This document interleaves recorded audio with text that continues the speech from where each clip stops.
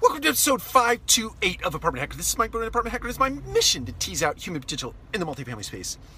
Fun fact, interesting fact, the application of analytics, deep learning, machine learning in the NBA.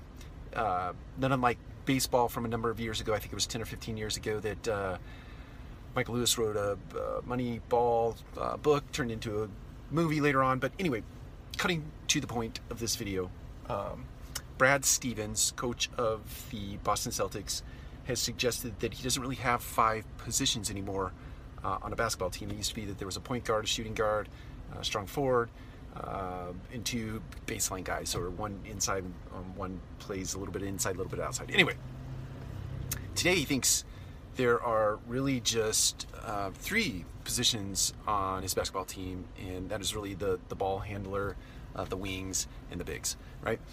Bigs being the guys down in the post. And it made me think about the multifamily space in terms of the transition that we are facing, in that our on-site teams, as you introduce more and more automation into the equation, will really reduce the number of positions.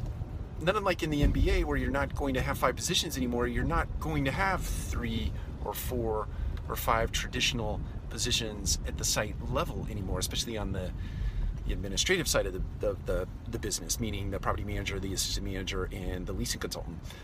As data analytics, deep learning, machine learning, automation, etc., introduces themselves, I guess, into the equation.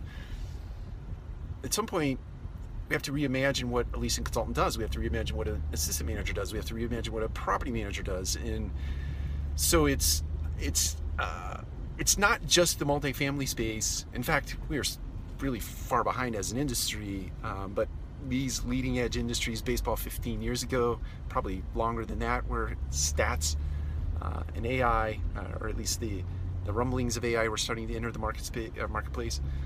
Now the NBA is really heavily statistically driven. They still have scouts, but the data really augments the scouts' efforts. The same thing is going to happen in the multifamily space, and it's going to happen sooner rather than later. And I just think it's really important for all of our property management companies across this great country to start to set in place programs that reskill people in their current positions. The way we do sales today will not be the way we do sales tomorrow. The way we do assistant management duties and responsibilities is not the way we do it tomorrow. Same thing for the property management position. So I think it's incumbent upon everybody in the multifamily space to start to think about how do you reskill those particular individuals, so that in the work of tomorrow, and when I say tomorrow, that it's here today, and as soon as those technologies get adopted and put into place, if you're not reskilled,